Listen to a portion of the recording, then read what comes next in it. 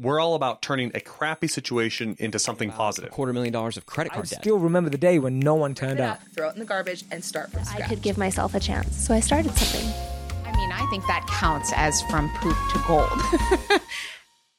Welcome back to From Poop to Gold. I'm Benton Crane here with Daniel Harmon. Today we have a fantastic guest here with us, Seth Green. Thanks so much for being here today with us, Seth. Thanks so much for having me. It's an honor to be here and serve your audience. Can you start us out by telling us a little bit about your path to get here? Sure. So I started when I originally went to undergrad at Syracuse University for acting. I wanted to be a Broadway star when I was 18. So you see how big my stage got. So my parents, being nice, Jewish, supportive parents, said, just in case it doesn't work out, maybe you should have a fallback plan, which was finance, which was business and finance. And my first year at Syracuse University, my dad called at the end of the first semester and said, you're going to have to move home. You're going to have to live at home and transfer to a school in Buffalo. And I can't afford it. And I called my mother, freaking out. And she said, your dad just got the tuition bill. He's upset. We'll deal with it. So I calmed down. They made it through a semester. Every semester, this kept happening. My dad would get the bill, freak out, call me, get me all freaked. After the third time, I figured out this was going to keep happening. So I stopped getting upset about it and said, we're going to make it through. My senior year, I saw my friends in the theater program who had graduated a year before and moved to New York City, came back for homecoming. And they all told stories about sleeping on people's couches, living in apartments the size of postage stamps, having all their stuff in storage, waiting tables, working temp jobs, trying to get their big break. And I said, oh my God, that starving actor thing is real. Like, I thought it was other people. I didn't think it would apply to me. But all my friends are doing. I said, I don't want to do that. That does not look like fun. That sounds I'm allergic to starving. So I decided to pursue a career in financial services, helping other parents plan for college so their kids did not get traumatized by the tuition bill every semester. So that started my financial services career. I got my securities licenses, went to work for a Fortune 500 company. First day back after getting all my training, my branch manager says, I got you a book where all of your clients are going to come from your whole career. I said, man, I'm young, I'm dumb, I'm going to buy a Ferrari, I'm going to be rich, it's going to be great, give me the book. And he hands me the phone book. Because this was pre-internet. And he says, they're all in there, Tiger, go get them. Make 300 cold calls a day, interrupt strangers during dinner, ask them for money. And I didn't know any better, so I did it. And banged my head against the wall, 6 days a week, 300 dials a day, for years. Cold call. All day. Until I found Dan Kennedy, the godfather of direct response marketing. I went to my wife and said, honey, I know a year ago we got married. 3 months ago, we had our first baby. We bought our first house, and you just quit your job to be a stay-at-home mom, and I'm the sole breadwinner making cold calls for a living, but I want to go borrow more than our mortgage to go hire this guy, Dan. She said no. I asked the same question for 30 days in a row. Her answers, you can add whatever profanity you want. You wouldn't be far off. 31 days later, she said, you better pray this works. And I went from the 6,699th ranked rep, so I was one up from the bottom. There were 6,700 advisors at that firm, to top 30 in the country in 2 years. Wow. Working with Dan. And I got written about in every industry journal in financial services. And the phone started ringing of advisors saying, how do I do that? I want to be you when I grow up. And I said, well, I'm 22, but okay. And I said, Dan, what do I do? Well, I faxed Dan and asked, what do I do? And he said, you start a marketing company and do it for him. So I did. And that's marketdominationllc.com. We started 12 years ago. We started in financial services because it's the industry I knew, but it's grown to 63 industries, 33 team members, offices in 6 states and 3 countries, and it's been an incredible ride. That's awesome. That is phenomenal. That's a short version. That's a great story. You did it. You feel like you have practice with that. About 304 times, yes. Okay, good. That bet that you made on yourself and on Dan, how long did that take to pay itself off? So I worked at a Fortune 500 financial services company that had a compliance department, otherwise known as sales prevention.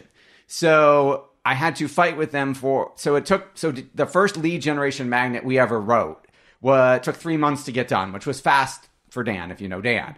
And then it took 3 months of fighting with compliance to let me use it. And once we started running it, and this was all direct mail, this was pre-internet. So once it started running, made the money back in 6 months. That's phenomenal. That's a quick payback. Yes, quick payback. It's interesting that you started out in direct mail. That's where Russell Brunson started out too, right? I was not doing potato guns, but yes, we both started in direct mail. I was on every junk mail list known to man. If you guys watch the Goldbergs at all, they just did an episode where the youngest kid subscribes to Columbia House tapes 10 times. I did that with DVDs. Which I did. Well, CDs, I mean. I did, and made up baseball players' names, so it was Darryl Gooden and Dwight Strawberry all lived at my house, and I had to get home before the mail came because my mom kept telling the postman, these people don't live here. These people don't live here. That's amazing. Recently, I've been hearing rumors that direct mail is making a comeback. What would you say to that? I'd say it was never dead. So if direct mail lets you make your money in the dark because no one can see what you're doing, whereas someone could, if they weren't smart enough to take your course and learn your formula, they could try and swipe it. They could try and go create a rip-off viral video. But direct mail, no one else can see what you're doing. No one can funnel hack your direct mail unless they get on your list and physically do every single thing, which nobody does. So I don't think it was ever dead. Is it making a comeback now? Because yes, absolutely. More people are realizing that it works. And as Google and Facebook get more and more restrictive in terms of what you can say and how fast they ban your ads, people are realizing nobody's really regulating direct mail except the FTC. So pretty much it's like the wild, wild west. It's like Facebook and Google when you could get pennies for a click. It's more room for experimentation, actually. There is much more room for... It's not as fast experimentation because you got to mail it and wait for it to come. The feedback is a lot slower as opposed to we doubled sales in 2 days for a video on a product. But so it's slower, but there's a lot more room for split testing too. What I love about what you said, though, too, is you kind of one of the starting points you went to is educating parents on financial principles in order to help kids through college, because you had basically felt that problem, that pinch. Yes. Of semester after semester, your parents calling you up and being like, "Yeah, this is over." You're like, "Okay, well, that was. I'll wait for the 4 months for the next phone call." It's the point you got to, but. I love that. So along those lines, the name of this podcast is From Poop to Gold, right? And that's a lot of the theme of this is when you've taken a crappy situation and been able to turn it into something positive. Absolutely. Or even something great. Do you have a specific story you'd like to cite there? I've got a couple. Okay. So our done-for-you podcast into book Authority Maker Service has about 54 steps that get executed over 6 months. Okay. And when we launched it, it was all in my head. Every step was in my head, and I had to remember to tell every employee what to do for which client when. Mm-hmm. So you would imagine things fell through the cracks. Yeah. We ended up with upset clients and upset team members. And every time I would do a launch, we would get a whole bunch of new business, and then I would be terrified. Oh my God, we have to fill. We have to actually deliver what they just paid us for. So out of that came a project management software program that we had built for us that tells every employee what to do for every client every day at the right time, make sure they did it right, and then tells them what to do next. So that software system got my head onto pixels and literally completely freed us up and made our business a whole lot more scalable because it wasn't dependent on me remembering everything. That's awesome. And that has turned into 3 separate software companies now that we are selling to other entrepreneurs and business owners on how to do the same thing. Yeah, I was going to say, when you went and got the expertise to build that software out, who was it that you ended up going to? Did you just hire in-house programmers? Is that what you did?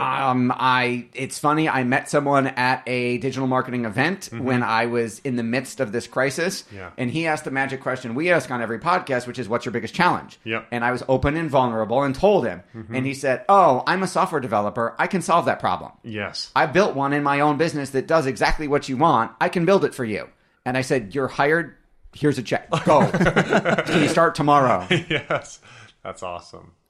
That is great. I love it because one of the biggest challenges for an entrepreneur is when you do something really well yourself is to learning to replicate yourself, right? Yes. That's literally what we call it. It's cloneyourselfsoftware.com. Yeah. It gets you to clone yourself. Yep. So through all of these, you have helped many, many companies grow. Everything from brick and mortar to startups to Fortune 500s. If you had to give just 3 tips to our listeners, 3 tips for success, what would those be? Oh, man, that's a great question. 3. Okay. Never give up. Delegate and hire. I would have delegated and hired a whole lot faster. Okay. And most painful lesson, 2 most painful lessons were, 1, build systems so that you're not that can be run by anybody. Yeah. The whole E-Myth, it should be so easy a teenager could do it, Yeah. even though they're not gonna. And then I would say don't spend the money till it actually clears the bank, because we have another story, I'll do the short version of, where we had a 9-month sales cycle with one of the largest personal injury lawyers in a multi-state region. Those guys are on TV all the time, and they were going to be our newest, largest client. And my wife and I, we were shopping for a new house because we had just had our third baby. She was shopping in the price range the mortgage broker gave us, which she did not realize was dependent on that contract coming through. And guy says, yes, give me a contract on Monday. I'll get you a check. Gave him a contract. Over a month of back and forth goes by. I still don't have a check, and she wants to put an offer in on a house, and I can't get a response back. I literally parked myself in his office and told the secretary, I don't have an appointment, but I brought a book, and I'll sit here for 8 hours until I get an answer. And she got all huffy and went in the back and came back and said, he changed his mind. And my wife met me at home with a bottle of something, and I said, I'm so sorry, honey. You got to buy a house, and still a nice house, but not several $100,000 less than you were expecting, because that didn't come through. So painful lesson. Don't spend it till you got it. Awesome. Those are three pretty great tips, I'd say. Four. Well, yeah. Thank you. You're welcome. I tried to over-deliver a little bit. Appreciate that. Talk to me, and talk specifically to me about the delegation piece right now. I feel like that's something that Daniel and I are going through some growing pains with right now at Harmon Brothers. So this is something that we're really trying to learn and put into practice. How did you go on that journey from you do pretty much everything to you learn to delegate to the right people and trust the right people? Talk to us about that. Sure. So up until that point, every conference I had been to, every book I had ever read was marketing. And the better marketer I became, the more of a mess I created, because we had to fulfill. So I realized I had to start learning how to manage a business and how to teach people how to do things. So I started going to business management conferences and reading management books. And we're a creative firm. So it was, at first I had limiting beliefs that I can't delegate this. How do you delegate creativity? How do you get someone to be as creative as you and to come up with a great idea? So we literally had to go through a process of interviewing every staff member and interviewing me, finding out literally, it'd be like if someone was baking a cake and my wife doesn't follow a recipe. She makes it up. She says, I pulled this out of wherever. Yeah. And it'd be like stopping her every second and going, okay, let me measure that scoop and see how much flour is in there. In what order are you doing this in? And how long are you stirring it for, to ultimately get the recipe that someone else could follow and get the same thing. So it was an extensive, painful process when we did it, but we only had to do it once. And then literally we have a process for creating a sketch animation explainer video. Not a hero video, nowhere close to what you guys do. But 2 to 3 minutes gets people to opt in on a website for a client.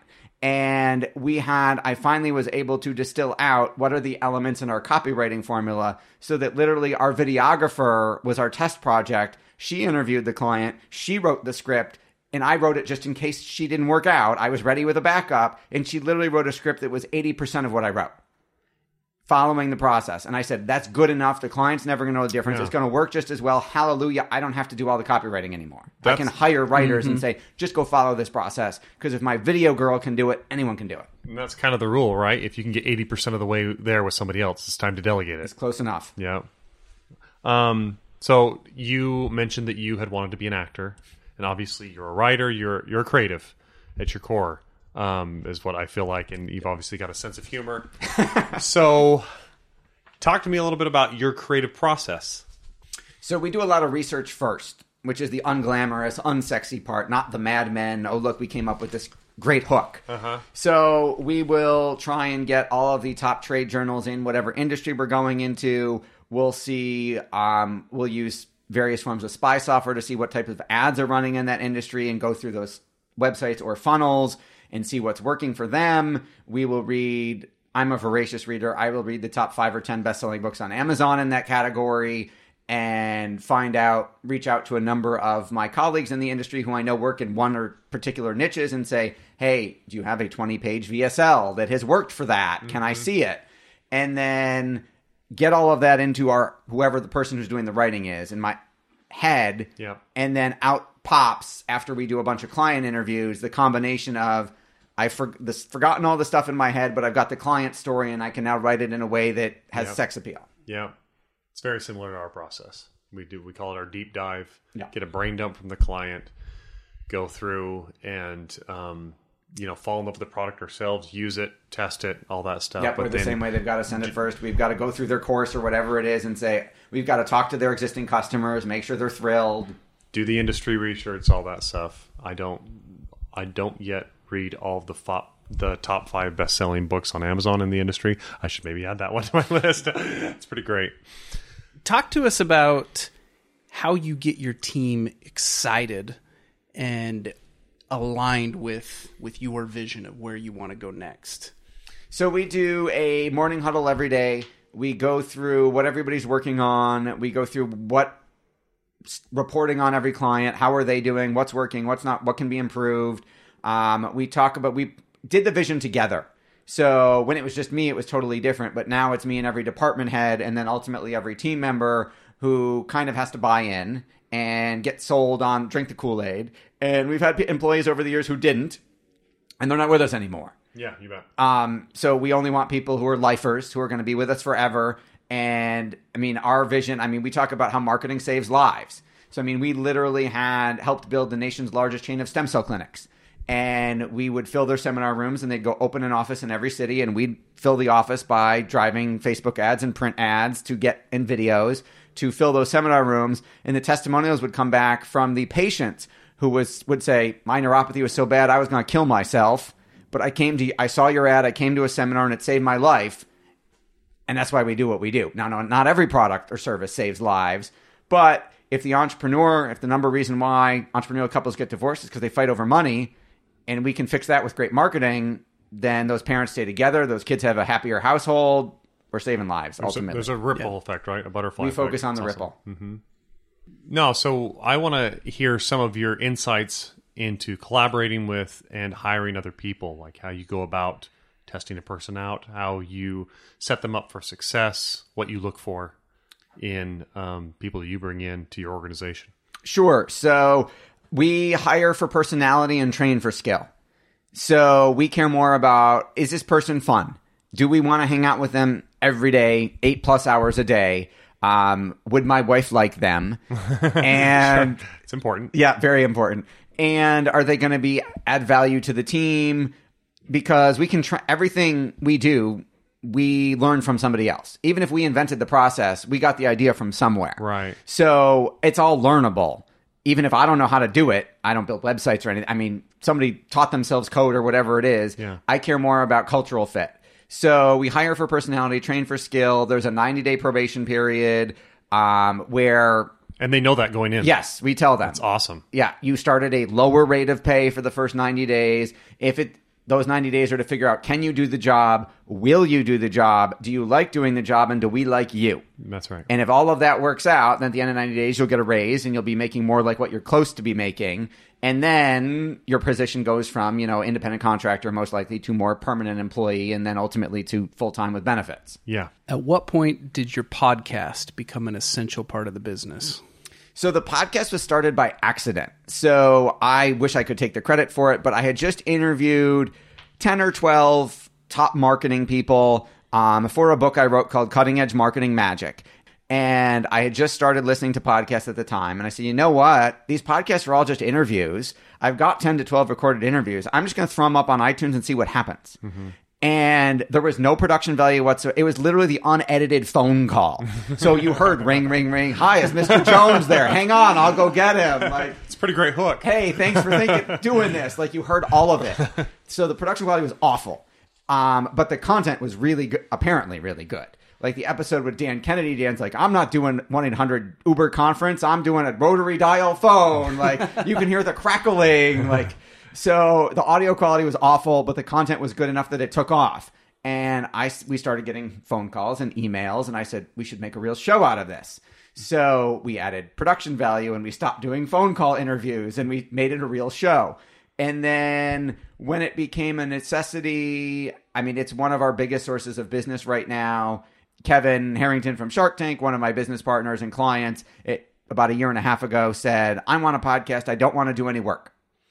And I said, well, I got a successful show already. I'd say B-level show, not A-level. I said, why don't you come on? You can co-host with me. If you're going to co-host, you got to promote the shows that you're on. He said, I can only do one a week, and you're doing 3 or 4 shows a week. I said, fine. You show up for one. You got to promote it to your list, which is what I wanted access to, his influence, and then you have a show. And we'll rebrand it around you, and it became Sharkpreneur, and put some zeros on the end of our reach, because you add Kevin from Shark Tank, and all of a sudden you've got anyone will do your show, because who might not have done it if it was just me, and it's turned into a ton of other business opportunities. What do you have coming up next? Anything that you're excited about that, or any projects that you want to let our audience know about that you've got cooking up? Sure. So we have taken our original podcast into book program and kind of put it on steroids. So now we will recruit your top 50 dream affiliates, joint venture partners, or clients. We'll drip on them 30 times a year. They'll be in your podcast. They'll be on your blog. They'll be in a physical book with you. And then they'll promote your business at least 3 or 4 other times. They'll get dripped on via direct mail twice a month. We will go build all of those relationships for you and obviously explode your business. All you've got to do is one show once a week. So we're super excited for the launch of our Dream 50 program is what we're calling it. That's awesome. Where do we sign up? Yeah, I was going to say, where should our listeners go to find that? Right now, they can go to marketdominationllc.com, which is our main website, and there's information on it. They can request a consultation. They can request all kinds of free resources, and we'll take it from there.